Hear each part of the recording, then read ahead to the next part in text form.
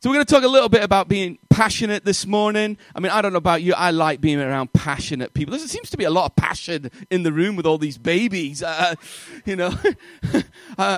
have friends who've just had a baby, and they're, you sit around the dinner table and all they want to talk about is baby stuff. Now, I have a near 13-year-old and a 10-year-old, and as parents, we're passionate about our kids, aren't we? I'm sure for you guys, you're passionate about your children, and you're passionate about what's happening here today. The passion for your kids will never, ever go away. We are passionate here at City Church about being family, and we're passionate about being family because we love adding to it. God has broken into our lives, and so when that happens, you can't help being passionate about it. And today we're going to look at Scripture and look at the Apostle Paul's passion. So if you've got a Bible, we're going to turn to 1 Corinthians chapter 9. We're on a bit of a journey together across all the sites, working our way through the book of Corinthians. And if you want, there's some Bibles. Can somebody grab a stack of Bibles here? If you've come to church and you haven't got a Bible with you, then this very handsome man will pass out some Bibles. That'd be a whole new meaning to Bible bashing, wouldn't it? That's it. So, and also, if you've come and if you haven't got a Bible at home, this is a gift for you. So please take one, hang on to it, and read it, and maybe start a bit of an adventure and a journey. We're going to be reading in chapter 9 of 1 Corinthians. And if you don't know what Corinthians is, it's a letter to a community in the ancient city of Corinth. And to be honest, they're very human people with loads of issues going on in their lives. And to be honest, they're very passionate people, but often their passions were misdirected. And here is the Apostle Paul, and he's writing to a community of believers who he wants to challenge to run a really good race. And we're going to jump forward in chapter 9 to verse 15. And this is where we're going to start. I'll come back and talk a little bit about the first sort of 1 to 15 verses. This is Paul speaking. But I have not used any of these rights, and I am not writing this in hope that you will do such things for me. I would rather die than to have anyone deprive me of this boast. Yet when I preach the gospel, I cannot boast, for I am compelled to preach. Woe to me if I do not preach the gospel. If I preach voluntarily, I have a reward. If not voluntarily, I am simply discharging the trust committed to me. What then is my reward? Just this, that in preaching the gospel, I may offer it free of charge, and so not make use of my rights in preaching it. Though I am free and belong to no man, I make myself a slave to everyone to win as many as possible. To the Jews, I become like a Jew to win the Jews. To those under the law, I became like one under the law, though I myself am not under the law, so as to win those under the law. To those not having the law, or in some translations it says to those that were not Jews or Gentiles, I became like one not having the law, though I am not free from God's law, but under Christ's law, so as to win those not having the law. To the weak I became weak, to win the weak. I have become all things to all men, so that by all possible means I might save some.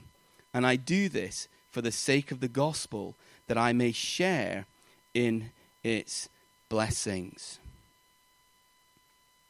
So I want to kind of expose us to Paul's passion today. When you're around people who are passionate, it becomes infectious, isn't it? When people are enthusiastic about something, it's very easy to start to catch that passion.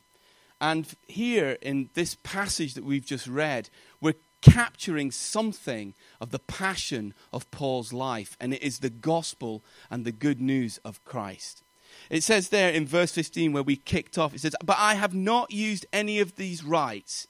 Now, just to surmise the first 15 verses, what's going on there is Paul is sort of saying to the church, there are times in our lives where we need to jettison the good to get the best. There are times when we may have the right to do certain things, but we need to put those rights aside because we have a bigger priority at work.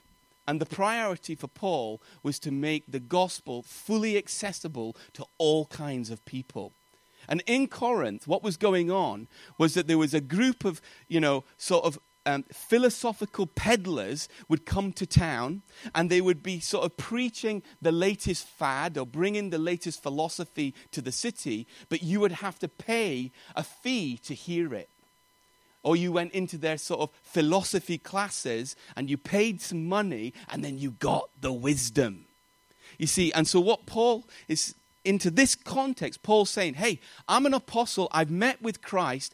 I'm like one of the 12. I'm just like Peter, James, and John. And they have the right to bring their wives with them when they're on a road trip. And they have the right for the church to financially back them at times in their ministry. But Paul jettisons that because he recognizes in the context of the Corinthian city, there was a bunch of people who were kind of not so much conning people, but they were, religious speakers, and they were doing it for money. And so, like many people in today's society, there is a cynicism in that culture that says, you're just doing this for money. And here Paul is going, no. I have the right to receive support from you, but I'm not going to take that. Instead, I'm going to work with my hands. And if you read that, he becomes a tent maker. And so, he's financing his own missionary trip, if you like, because he doesn't want any ambiguity when it comes to when he preaches, it's for free. And that his agenda and his motivations are pure. And so his passion to engage with people and to see Jesus break into people's lives, he pushes aside some of the rights that he has so that he can make the gospel as open and as accessible to as many people as possible. So that's what when he says, I've not used these rights, that's what he's referring to. So, I want us to look now at just a little bit of the language that Paul uses here. Look at what he says in verses 16 onwards. He says this. He says, I cannot boast, for I am compelled to preach. Woe to me if I do not preach the gospel. And then, so he's saying, I'm compelled, and also he is deeply motivated, and if he doesn't get the opportunity to do it, he's saying, woe unto me. Now, I don't know what picture comes to mind when I read those kind of descriptive words, but there's certainly a deep inner compulsion in Paul's life that he's bursting with a message, and that message is a good news message. I don't know how many of you, obviously we're on the pregnancy illustration today, but, when you fall pregnant, not that I would know, just easy now, it is good news, isn't it? I don't know how it was for you guys when you found out you were pregnant, but when Victoria and I found out that she was pregnant, we were really, obviously, over the moon. But, you generally find out when it's about 6 or 7 weeks in, don't you? And then you go, this is brilliant. We'd love to tell somebody. Who we're going to tell? But let's be honest, let's wait, as well. So we decided, me and Victoria decided, we're going to tell the parents. So now you have to understand something about my parents. They're rubbish, absolutely, especially my dad, rubbish at keeping secrets. So I remember picking up the phone and phoning him and I got my mum. I said, Mum, you'll never guess. She said, what's happened? Because they always think negatively, don't they? Parents. And I said, Mum, we're pregnant. So she's like, wow, that's brilliant. I said, but Mum, there's bad news. What? I said, Mum, you can't tell anyone till week 12. Because then you go for the scan, don't you? So my mum is now had great news, but she can't tell anyone. right, for the next 4 weeks, a month, my mom is like, engaging with friends. And it'd be like she'd be, having a chat with like her friend Ruth, and she'd be like, oh, how you doing? And then she'd be like, oh, you'll never guess what's happened to our Jamie. I went Yorkshire then, didn't I?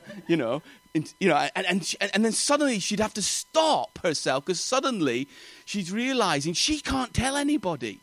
But she's got this amazing news that's going to change not only our lives, but her life. Listen, week 12 comes by, and I phoned him up. I said, Mum, we've got the scan. We've seen the heart. It's all exciting stuff, You can go and tell people now. And I'm not exaggerating. I reckon within 3 hours, we had phone calls, emails, smoke signals from across the globe with congratulations, you're going to have a baby. The Apostle Paul is pregnant with amazing news. And that's coming from a deep personal encounter with Jesus. You might have heard that saying, I had a Damascus Road experience. Do you know where that comes from? Well, it comes from Paul's story.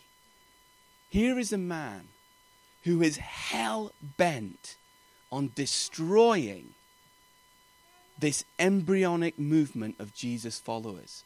A group of people whose lives are being transformed. Paul is on a mission to eradicate them. He's not passive about being anti-Christian. He is evangelical about it. And he is after them. And if you read more about Paul's story, it talks about how he's been given and granted permission by the local council, if you like, the local authority, to go to a city to find out who these Christians are, to round them up, and actually to throw them in prison, and for some to be murdered. And so his whole trajectory in life is based about now, I want to eradicate this life. That's quite powerful, isn't it? Very strong direction, very passionate about it. And as he's on this road, thinking he is doing the right thing, totally convinced of it, it says in chapter 9 of Acts, suddenly a bright light appears to such a degree that it throws him off his horse and he lands face down. And he meets a resurrected Jesus. Now, can you imagine? I don't know about you guys, but for me, there's been times in my life I have been utterly convinced of something. Generally, it's like, I put the car keys down there. Yeah, you ever been there? Any of us blokes? And you would be like totally convinced of it. You're like, no, I definitely did that. And you're ready to go to the mat over it. And then your 12-year-old goes, yeah, but Dad, here they are in the toilet. What are you doing? You're totally convinced of something, and then you realize you're really wrong. It's highly humbling, isn't it? When you think about that on the scale of what's going on here in the Apostle Paul's life. Utterly convinced, and then this voice from heaven, why are you persecuting me? In that moment, Paul thinks, oh boy, we're in trouble. And yet he experiences the forgiveness and the grace of God, and his life is utterly transformed from going in this direction of bringing hatred and to eradication to being turned completely round to now being a man of love and grace and forgiveness. And so this whole thing here, I am compelled to tell people, is that I have good news that has changed my life in such a radical way. How can I not at least present it to other people in a way that they too can get a hold of it? It's like you're dying of thirst. You know where the well is. You would tell others, wouldn't you? That's the kind of thing that's going on here. He is utterly compelled to tell them. And so Paul lives, doesn't he, with a real sense of urgency and a weight of concern. I'm compelled. Woe to me if I do not preach this gospel. Some of you I recognize maybe today, well, some of you I do recognize because we've known each other a long time. And some of you, I know your stories. And so you've been around church for a long time. And maybe for some of you became Christians a long time ago. But for some of us maybe in this room, this is a fresh journey. And maybe you've been bribed or lassoed to be here today. I don't know. And you're like, wow, this is interesting. Well, when I first became a Christian, I was 17 and a half years old. And I had a fairly radical encounter with God. Up until that point, I had philosophized about a whole load of things. I'd thought about it. I'd been to church. I recognized in my parents' life that it seemed like faith was very real to them. And yet in my life, I hadn't had an experience that really convinced me. Intellectually, I understood, yes, this could be right. But I needed a tangible experience of God to kind of cement it all together. And that's what happened to me about 17 and a half years old. And in that weekend where I had an experience of God, for the next 6 months to a year, I used to get into bed at night, and sometimes I felt gutted that I hadn't told anybody else about what God had done in my life. And it wasn't out of a place of guilt. It was out of a place of, I cannot believe how real God really is. And so for some of us here this morning who have been Christians a long time, we need to be exposed to the deep passion and the reality of God and God's forgiveness and goodness. Paul lived with the Damascus Road on a daily basis. And as a result, he could not help tell other people and use every opportunity to do that. For some of us, you know, the passion of what God's done in our lives, sometimes it can wane. And sometimes there is just seasons. I had a picture sort of as I was coming here this morning, God was just reminding me of, you know, for some of us, there are times where we've known what that passion feels like. We know the reality of God's truth in our lives. But we've let it sink. And you know, in a shipwreck, how do they bring it to the surface? They take inflatables, don't they? And they put them round the wreck and they blow up the inflatables and it brings the wreck to the surface. For some of us this morning, I want Paul's passion to become your passion again. Now, I can't make that happen.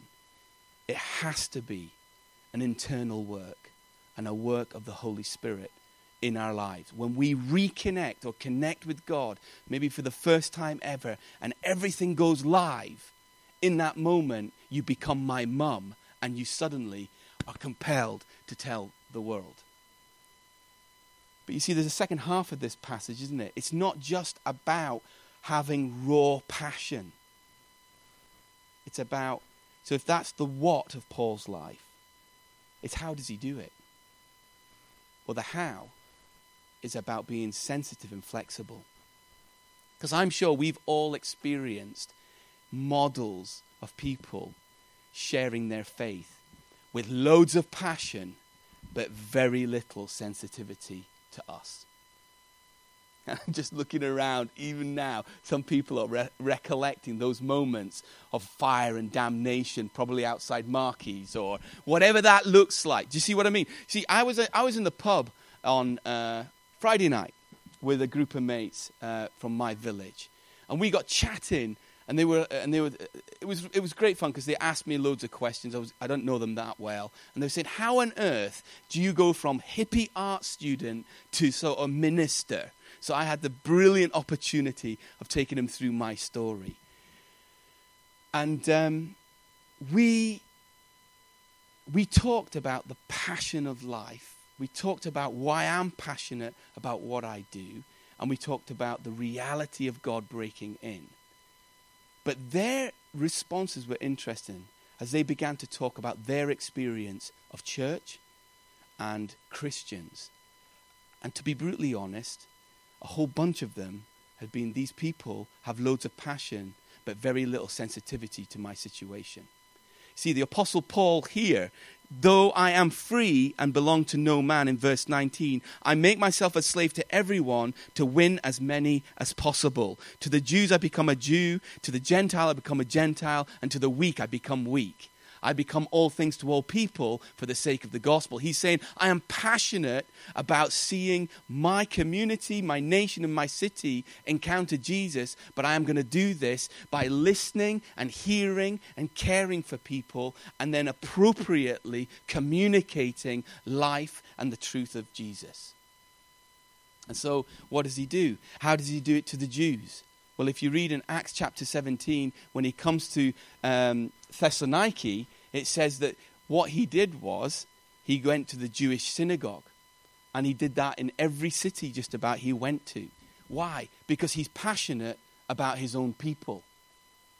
And so he would go there, probably because Paul was trained as a rabbi and a lawyer. He probably rocked up in rabbinical robes, you know, and people kind of knew him because he was a bit of a bigwig back in Jerusalem, and he used that, even his dress, as an opportunity to keep the door to the Jewish community wide and open.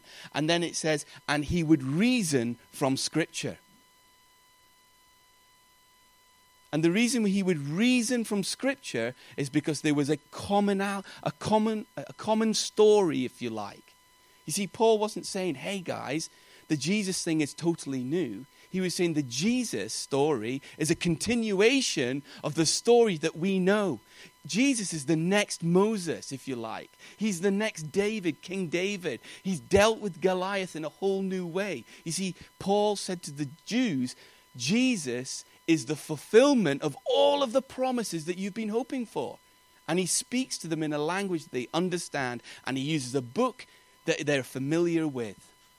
So he kind of is very flexible. So all of this passion then is not just raw passion. It's thought through argument into a context to convince them of who Jesus really is. And then when he goes to the Gentiles, to the non-Jews, well, he does something really different. He doesn't start with the Bible. He's walking around the city and he's observing people's rhythm of life. And when he comes to the city called Athens, the first thing he says to people is, I notice that you're very religious people. You're very spiritual. You've got a hunger to connect with the supernatural. So what does he do? In that moment, he affirms people's spiritual journeys. I don't know where you are today, but my guess is this. If you're in church, you've probably not rejected spirituality. If you're here, it's because there's something about spirituality, and in particular the Christian faith, that is bugging you, or you want to understand more, or is there real power in this thing? If Paul was here, I think he would affirm your journey. And that's what he does in Athens. And he's then invited to have more dialogue and conversation. So to the Jew, he becomes the most Jewish he can be. To the Gentile, he becomes the most Gentile kind of person, but doesn't compromise his own morality. So there are no places we can go where God doesn't operate. And then to the weak, finally, he says, I've become weak. I don't know about you, but as I read Paul's life, he never really introduces himself as this incredibly strong leader. Nearly always, he's saying, hey, I came to you in weakness and in suffering, or in trembling I came to you. I'm not really a mega strong person. He's saying, I come to you in weakness and nervousness sometimes, because this isn't about me. It's about the God that changed me. I think leaders that walk with weakness become very accessible people. You know, the world often looks at Christians and they go, oh, you've got it all together. You're perfect. I can't come to church because my life is an absolute mess. what we would say to you here from City Church's perspective is this: our church is full of people in a mess, including sometimes us as leaders. We're not the finished article. Paul says, I'm in a race and I've still got a long way to go, but God's faithful and he's at work in me. Listen, if you're new to church, then this is a great place to be, because we're all in process. And Paul would be saying to you, I come to you in weakness because my God is strong and wants to get alongside you, work with you, and to help you and to grow you. And so this passage is about Paul's passion that God wants to break in to all of our lives. We don't have to do it on our own. Passion needs direction and flexibility and sensitivity. And that's what Paul does. I want to leave you with this image. In Luke chapter 15, and I think this is a good image or a good model of what I believe us as a church, City Church in particular, wants to do. In Luke chapter 15, there's a story that Jesus teaches, and it's about a king who's going to throw a great banquet. And so the king gets the banquet ready, the food is all laid out, everyone's very passionate and excited about that. And then he gets his messengers and his people together, his servants, and he says, go out now into the community and tell them this banquet is ready for them. And so the messengers, if you like, they go out into the town to tell them that they've been invited to come to the king's banquet. Now, the reality is some people reject the king's banquet, but some don't. And I had this image of, I think, how if I was one of those servants, if Paul was one of those servants, how would he do it? Well, I think he would do this. I think he'd do what they do in Costco. You know, I love Costco.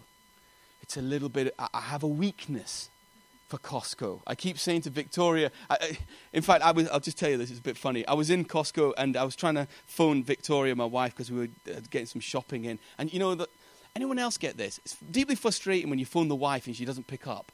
Yeah? It's like you've got a phone, use it, you know. Anyway, so I can say this because, you know, she's nice and gracious to me. So I'm phoning her. She doesn't pick up. So you know what I did? I took a photo of a canoe. Costco, you know, a canoe. And then I texted her, went, you didn't pick up, so I bought this. I keep threatening to do that. So, you know, in Costco, you're walking around. I love it because you walk in and they go, sir, cup of coffee? I went, oh, that's lovely. Thank you very much.